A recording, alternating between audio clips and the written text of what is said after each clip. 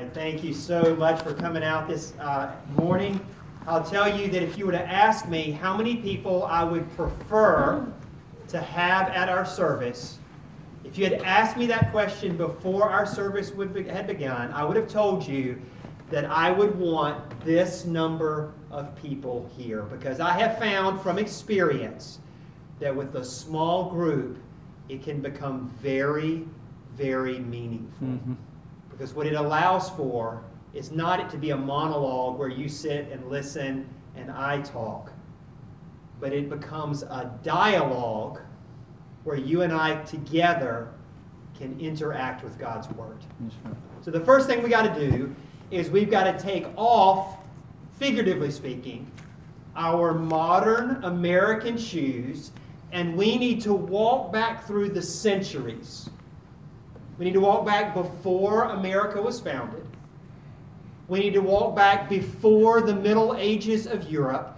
We need to walk all the way back those 2,000 years and envision ourselves sitting in a service, not in a building like this, but probably in someone's house, as believers, and think about what it might have been like to be a Christian in the earliest days of the church. Now, we sit here in relative ease, don't we? Mm-hmm. What comforts do we enjoy right now? AC, baby. We got air conditioning. That's right. We are cool in Texas, which would not have been true in Jerusalem in those early days. What other pleasures or comforts do we enjoy? Nice cushion.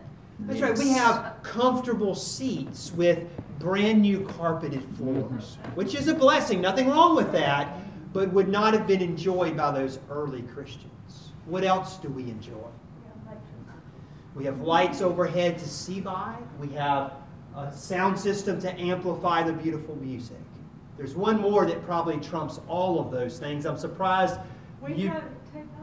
We have technology. We have ease of access. Freedom of religion. But we have, say it out loud, Catherine. Freedom of religion. That's right. Amen. We have a country and a military that guards our liberty so that we can sing and pray and open God's Word with no fear that there will be any negative repercussions from what we're doing. But if we take our minds off of our modern setting and we for a moment envision ourselves sitting in a Roman house in Jerusalem or in Antioch or in Asia Minor where some of those early churches were located, all of those luxuries are immediately taken away. Mm-hmm. Maybe the greatest one is that freedom and safety to study the Bible, to pray, and to sing. In fact, it changed during the years. It was a tumultuous time. So at times, to be a Christian in those early days was extremely dangerous. Now, I know you know your Bibles well, and so I'd like for you to think about the book of Acts, and I want you to think about the earliest preaching of Peter and John as they went to the temple in Jerusalem, and they preached the gospel in those early days. What did they receive for their preaching? I heard several answers there. I think they were all right. Go ahead. What would they receive? Well, they're going to find a lot of non-believers there. Non-believers. And not only did they get some pushback, but where did they end up that night having preached the gospel that day? They ended up in jail. I mean, can you imagine? Can you imagine if after our service today, Justin, Wayne, and myself are arrested for the same activity that we're doing today? Let's think forward a little bit in Acts chapter 7. One of the greatest sermons preached in the history of homiletics is done by the deacon. And yes, deacons should be able to exposit God's Word. Mm-hmm. Who was that deacon I'm thinking of in Acts chapter 7? Stephen. His name, Stephen. And Stephen is declaring the gospel before the audience. And what does he receive for his preaching? Yes. And his stoning and his beating leads to his death. There's one story, this goes beyond the Bible years. Of course, the church continues on. And this happened some years later. I read this recently in a church history book. It's one of my favorite stories about what it was like to be a Christian in those days. There were two ladies, and their names are too hard to pronounce, so we'll just leave it as two ladies, who were believers, who were Christians. They had trusted Christ. And they were found out by the government, and they were arrested.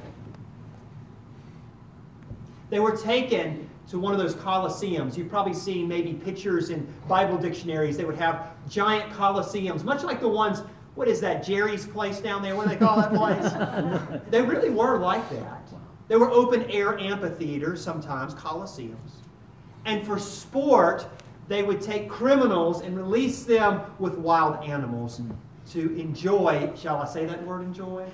To enjoy watching the brutality of the death of those criminals. And these two ladies had been arrested. And they were going to be released. And if I understand the story correctly, as they're brought out to the center, to be paraded before the masses, one of the ladies either stumbles or falls or whatever, and she had her hair up in like a bun. She would have had long hair, but it was all put up. And when she fell, her hair fell down on her shoulders. And she puts her hand up to stop the proceedings. And she asked the soldier, may I put my hair back up? You see, in those days, when your hair was down as a lady, that was a sign of mourning and sadness. And she tells the officer or the soldier, may I put my hair back up? This is not a day of mourning for me. That's, somebody really said that. Now, that woman had some courage, didn't she? Amen. And those Christians, Peter and John and Stephen, they had courage. And I want to know where they got that from, because I would like to have in my life as a believer that kind of fortitude. That I could stare death in the face with no worry in my heart. I want to have that embedded in my life as a believer. And so today we have the privilege of going to God's Word, and I want to tell you ahead of time, that is the gift that God has for you today. The gift that He has for you today through His Word is to instill inside of your heart the kind of fortitude that you could stare death in the face and say, this is not a day of mourning. Or if I might put it in Maxine's words, who has never flown in an airplane in her life until we came to Texas. That you could face whatever God calls you to do with that kind of courage or fortitude. So the Bible passage we're going to draw from is from the book of 1 Peter. So I want you to open your Bibles to 1 Peter with me, where we'll study through. Just so you'll know, 1 Peter is all about how to face suffering as a believer. Whether it be a hospital stay, whether it be persecution, whether it be an airplane ride. 1 Peter, this is the book. If you like to mark your Bibles, I don't know if y'all are offended by this. Some people are. It doesn't offend me, but I write in my Bible because then I can find things in my Bible. And it'd be great to, you could write those words either in your notes or in your Bible. How to face fear with courage. Something like that would be the appropriate thing to write at the top of the book of 1 Peter. Because this book of the Bible was given originally to Christians who were facing persecution, and this was the answer as to how they could have courage. Let me show you a couple of verses that I just want you to circle in your Bibles if you'd like. So if you take and turn with me to chapter 4 and verse 12, this is a great verse just to circle so you can remember what this book is about. Can somebody read that for me so I don't have to do all the talking? So 1 Peter chapter 4 and verse 12.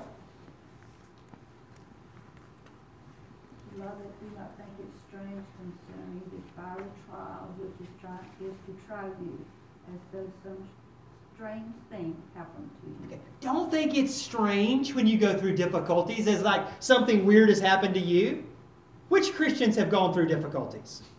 All of them. Oh, everybody's going to raise their hand. All of us have. Now, notice what he says in verse 13. This is the purpose of the book. What are the first two words?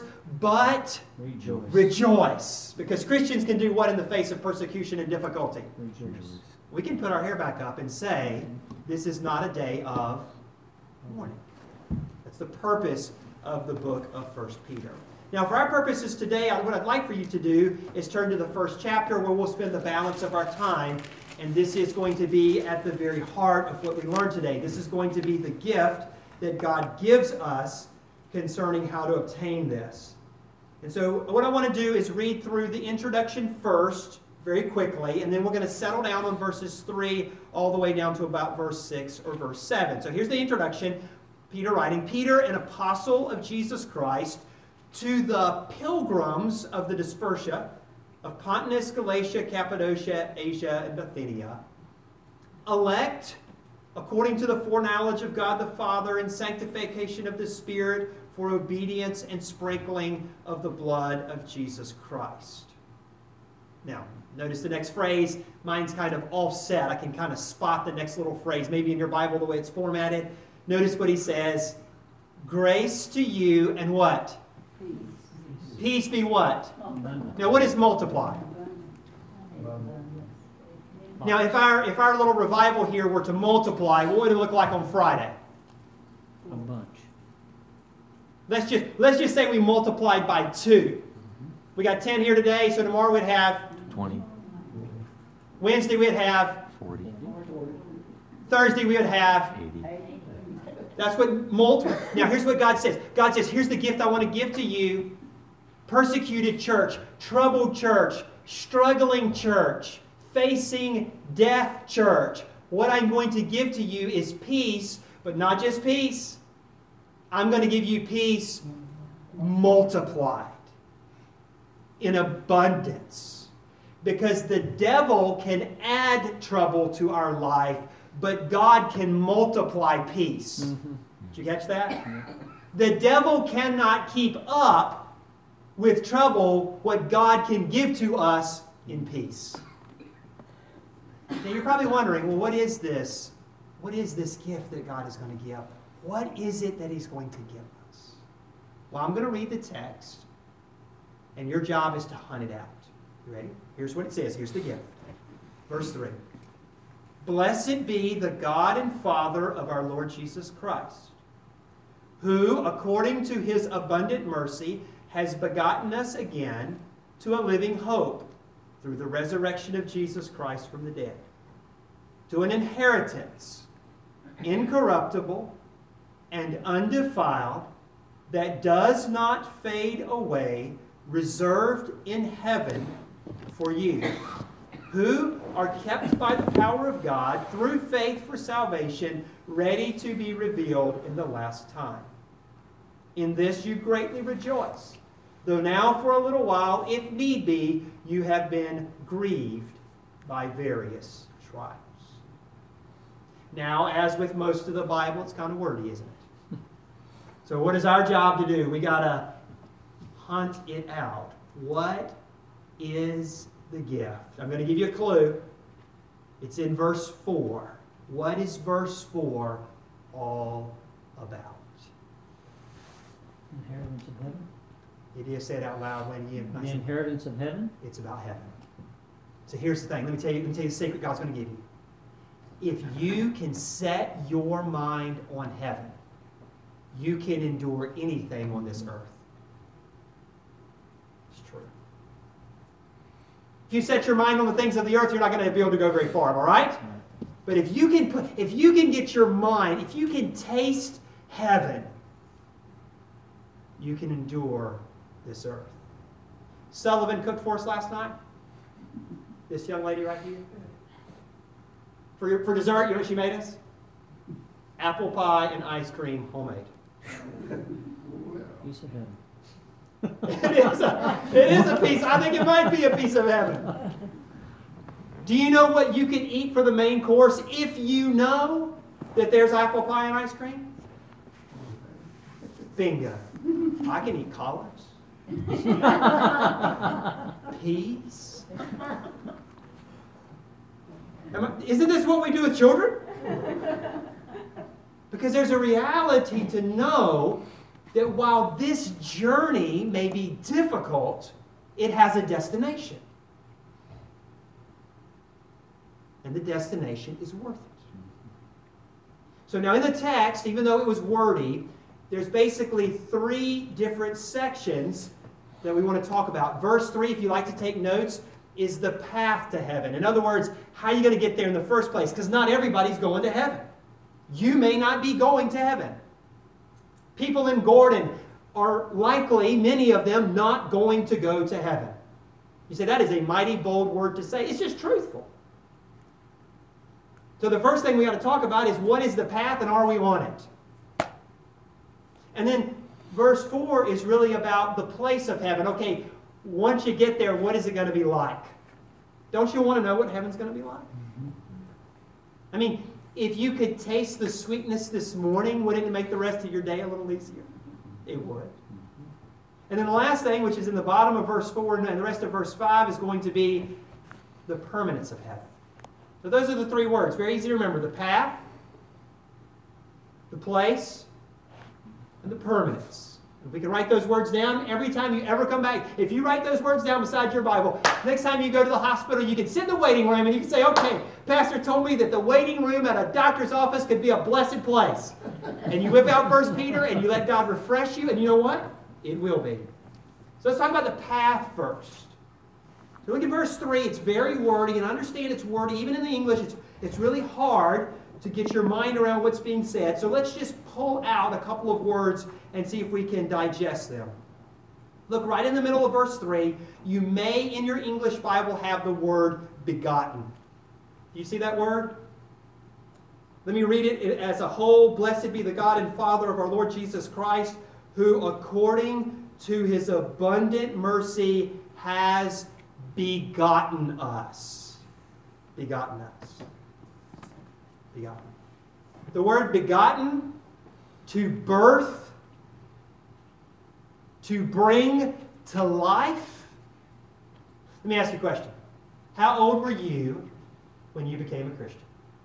Anybody? 15. 15 years old. Anybody else? How old were you when you became a Christian, if you'd like to? 16. You were 16, okay? Somebody else? 9. 9. Excellent. Anybody else? 12. 12. Okay. Anybody else? I think 7. 7. Okay. That's fine. Anybody else? Early teens for me. Okay. So it's clear to me right now, based on your answers, that I am the biggest heathen of any of us. I was 24. I was 24. Now, I will try not to cry. But I know the man I really am. I know what it's like to live in sin. And I was a dead man. I was dead in my sins. I was dead in my trespasses. The scent of hell was upon me. But someone told me about the Lord Jesus. And in the living room of a man's house, I knelt beside a coffee table and I asked the Lord to save me. And I was born.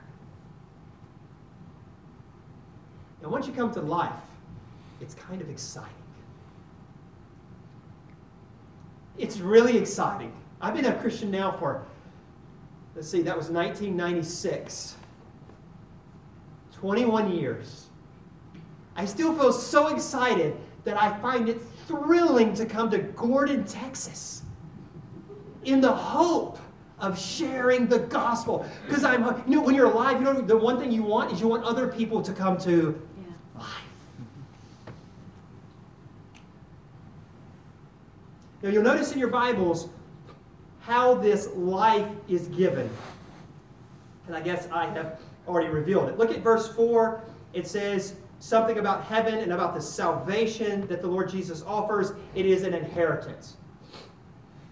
An inheritance. What is an inheritance? Y'all help me out. What is an inheritance? If somebody uses it. That's something you receive from your father. Upon their death, usually, the ranch or property is endowed.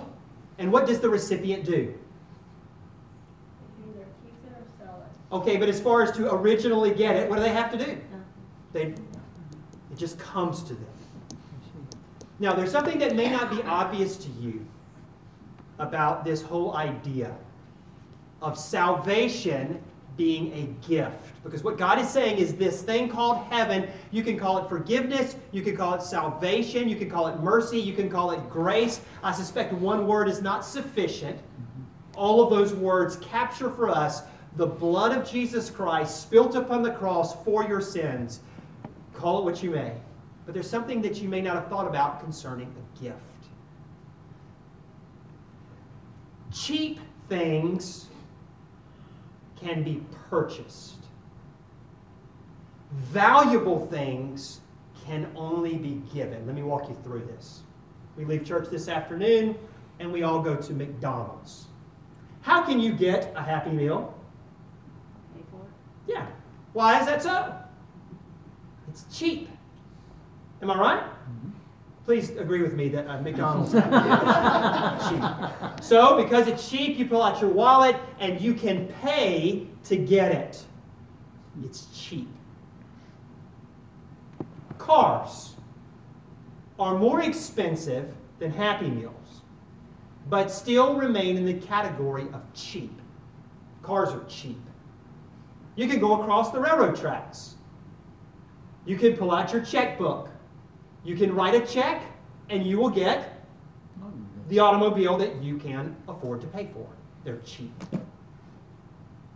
A college education is a little more valuable than a Happy Meal or a car, isn't it? Can you walk into a college, write a check, and they give you a degree? No. You do have to pay them, but that's not enough. What do you have to do, Catherine? You have to apply. You have to apply to the school, and once you get there, what do you have to do? Do you work? Study? Find your way to the library and to live there. Notice, it's more valuable, so money is not enough to get it. Notice, as value increases, the way you get it changes. How about friendship? Is friendship more valuable than college? It's priceless. It's what a fascinating. What did you think about what she just said? Friendship is. Priceless. Is there any amount of money in my wallet to buy your friendship? No. Nothing. So the Bible tells us, how do you get a friend? Be a friend. Right. You still can make an investment to earn the friendship.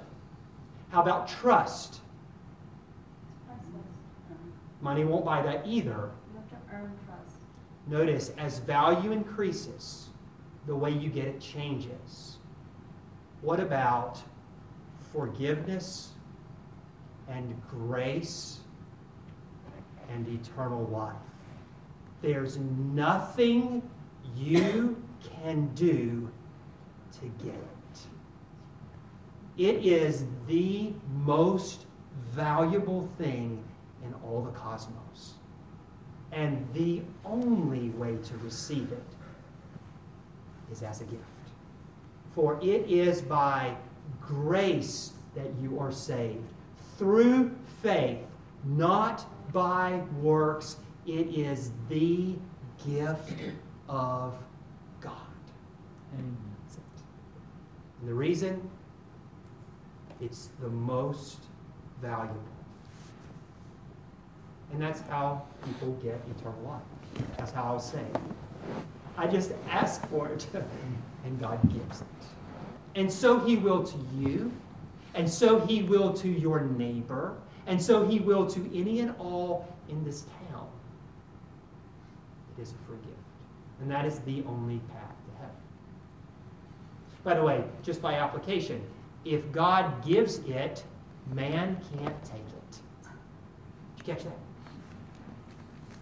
The only thing I can take back is what I give you. But if God gives it, no man can take it from you. No lion, no bear, no soldier, no spear, no gun, no government, no one. And that's why you can put your hair back up and say, this is not a day for mourning, for not even death can snatch my soul from my God's hands.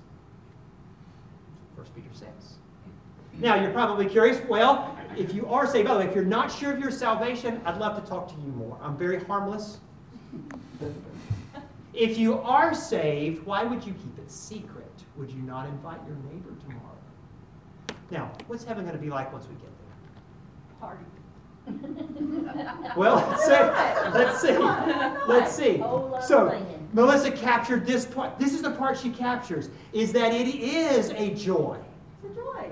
It's going to be a blast. Let's look at your Bibles and see, because what God is going to say is, I want to talk to you about what you're familiar with, and then help you see what heaven is. So look at this. Look at your Bible in verse 4. It says, to an inheritance, that is, and the first word, depending on your English Bible, probably says incorruptible. You might have the word next, undefiled. There's probably a mixture of different English words that fit exactly, but let's talk about that word incorruptible. Let's talk about corruption for a moment. We need to know, what is corruption? What is corruption anyway? Give me some examples of what you see in the world that is corrupted. Government. I knew that was coming. I knew that would be the first one. What is it about government that we say is corrupted? Think about what corruption means.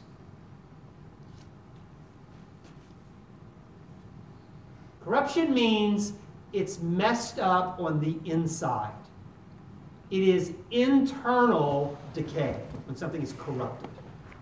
Internal decay. And the government, that is the example we use, we would say that because the very people who run the government, inside of the very walls of the government, we see that wrong things happen. So we say the government has corruption. Inside of it, there is wrong. Right? A file on your computer, for those of you who have computers, gets corrupted. Because something inside of the code, something inside of that file is wrong, so we say that it is corrupted.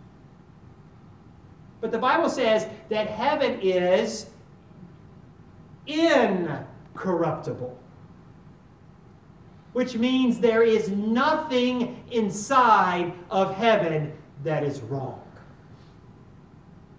There will be no more, this passage from Revelation? There will be no more tears. No more death. No more pain or sorrow. I've done 65 funerals since I've been a pastor. Do you know how many I'm going to do once I enter heaven's door? I am resigning from funeral duty when I die. Defilement. That's the second word, by the way, in 1 Peter. Incorruptible, undefiled. It probably has a word like that in your English Bible, depending on your English translation. Defilement. So corruption is when it's wrong on the inside. Something internally is going wrong. What do you think defilement might mean? Right. Something that attacks on the outside is defilement. So this is Satan's attempts to mislead, to deceive, to discourage, to beat you up. It is the outside pressing in upon you. But here's the thing. Heaven's gates are tall enough and strong enough that no one and nothing could ever touch its inner courts. Incorruptible and undefiled. It is God's perfect heavenly home, and we are welcomed as His children. Now, I'm a big fan of sunsets. I love to, in my house where I live, I sit just up on a little hill, and every night God paints the sky. Mm-hmm. Every night He paints the sky. I am amazed. I was here in Texas. I got it this morning, but there was a thunderstorm. That didn't work out quite as well this morning. But yesterday, the first day we were here, I think it was Saturday night, I went out to see the sunset, and I noticed that God paints the same sky here as He does at my house. I look up into the sky, and I see the amber and the purples, how the clouds are illuminated, and as the sun pierces through with its light.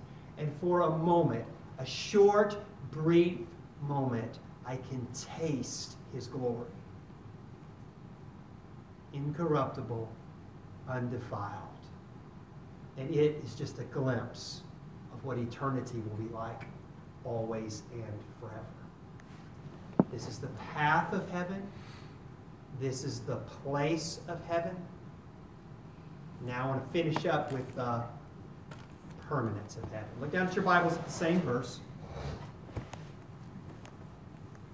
Verse 4 at the very end says, reserved in heaven for you. In my Father's house are many mansions or dwelling place. If it were not so, I would have told you. Behold, I go and prepare a place for you. It's reserved. You know what the great thing about reservations are? I mean, reservations are great. We had reservations for our airplane. Each of us had a reservation for our airplane. So we went to the airport. We had our reservations in our hand. We walked up to the ticket counter after we finally got to the ticket counter. We had some delays. We finally got to the person. You know what they ask you? Generally, at hotels and airports, they ask you one question. What is your name? Because you either have a reservation or you don't. You say, my name is Wesley Garner, and they look at their list and they say, it's just open arms. Yeah. It's like you're their best friends. They take your luggage, they punch your ticket, they give you your boarding pass, and they say, welcome to American Airlines because you have a reservation. Right? That's the way that works. Right after they cash it in. What's that? Yeah, right after, that's right. There will be no scanner at Heaven's Door. Thank you. Full body scanner. Right? That's true. That's true. There's a Lamb's Book of Life. It is penned in His blood. It is permanent. It's permanent. And that's why the rest of those words are used, where He says, you are kept by the power of God. You are kept by the power of God. If you, once you are saved, are kept by His power, who then shall pry you out of His hands? No one. The moment a person genuinely believes upon the Lord Jesus Christ, that person's eternity is sealed in His blood. It's permanent. We need not worry about our future. Now, this is God's gift to you. That in the midst of your trials, you would set your mind upon heaven. You would know that the path to heaven is through the blood of the Lord Jesus Christ spilt upon Calvary.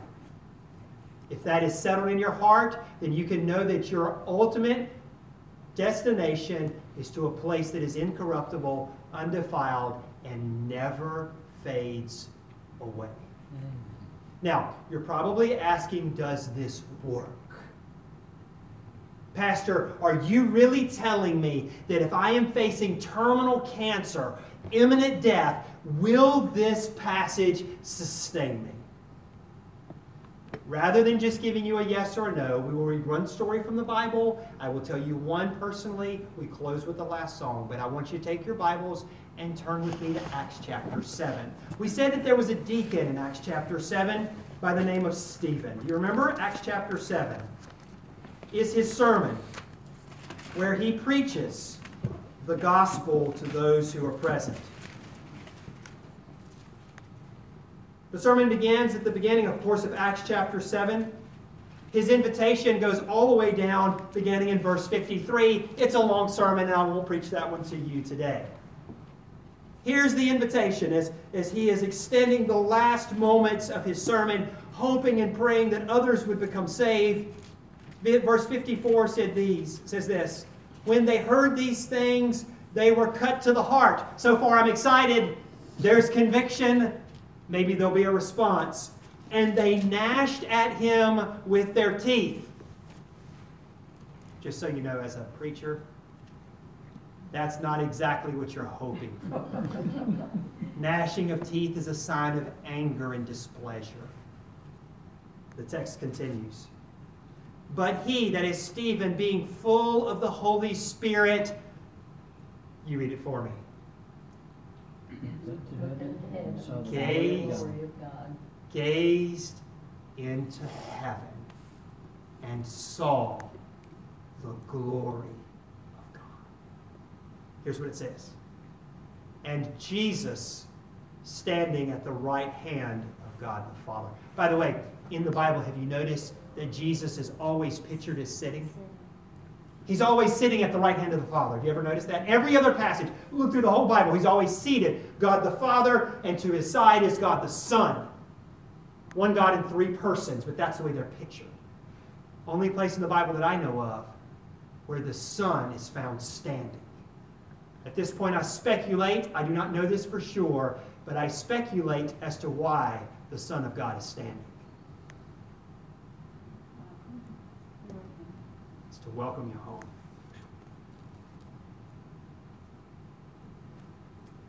Here's what it says.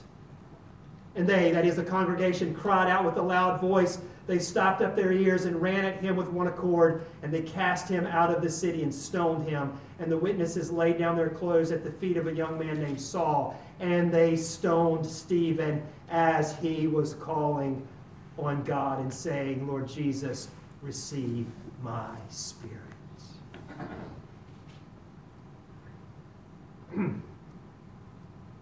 Yes, it will sustain. I'll close with one more illustration. You can close your Bibles if you would like to at this time. One more illustration. I told you when I began this message that I dearly love seniors. I have a very deep respect for any and all seniors. Because I know in many cases much of their life. And so as their years have advanced, their testimony has grown stronger. I had a very dear friend. As a pastor, I think of everyone as my friend. That's why I like small groups, because I'd much rather you be my friend than me be your preacher. I had a friend by the name of Francis Hicks. Many of you will know Francis. I first got to know Francis when her husband was terminally ill. His name was Henry, and I did his service. I did his funeral service. And Francis lived much longer, and she joined West Oxford Baptist Church, and so I got to know her even better as I visited her. Francis had rheumatoid arthritis. So her knuckles and her hands in particular were obvious to me because her fingers had folded back on themselves. Francis could barely hold a spoon or a fork. She could not do much of the household chores because her hands were just, honestly, were very deformed. She took lots of medication, steroids to try to prevent the inflammation, and so her life was filled with struggle and battle.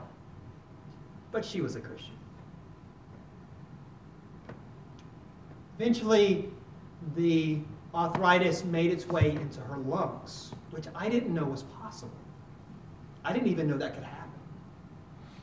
But the disease did to her lungs what it had done to her joints. Little by little, she could not breathe. And they admitted her to the hospital. I went to see her that day. It was the last day of her life.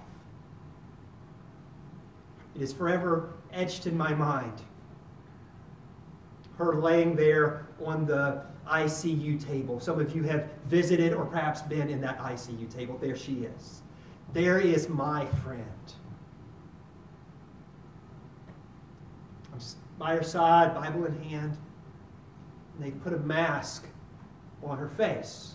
They're trying to pump oxygen into her lungs to give her life. The pressure on the mask is so high that the air is bleeding out of the sides. Not blood, but the air is leaking out of the sides. I can hear it wheezing. The mask is wheezing air Frances, her mind is crystal clear. Her body is completely quitting. And yet, even in that moment, I am here to tell you that the Lord Jesus Christ is enough. And that his home called heaven is enough. And that Frances Hicks that day was able to pin her hair up and say, this is not a day of mourning, but of rejoicing. Or as my grandmother would say when she died, see you on the other side. I'm going to close this in a word of prayer. I think we have a closing song. I'm going to close with the word of prayer. And my invitation is simple. If you're not sure where you're at with the Lord, Justin is here during service or afterward. And also here it is. Listen, hear me closely. It's your job. I can bring the message, but you must bring the people. I came from North Carolina. I'm just asking you to go to your neighbor's house. Would you pray with me? Heavenly Father, thank you, Lord, for your precious gift, first of salvation, but also, Lord, of that great and wonderful gift of heaven that you have promised because you have forgiven us of our sins. And Lord, I pray this day as we all face before us trials and tribulations, I pray, Lord, that in our hearts would be your Spirit and the knowledge that we have a home called heaven and that we would endure all things here because what you have prepared there. And Lord, I pray that this invitation would be extended even beyond this moment into the lives and homes of other people this afternoon. And I pray that this service would multiply through the week. And I pray, Lord, that you would save some through the preaching of your word. In Jesus' name, amen.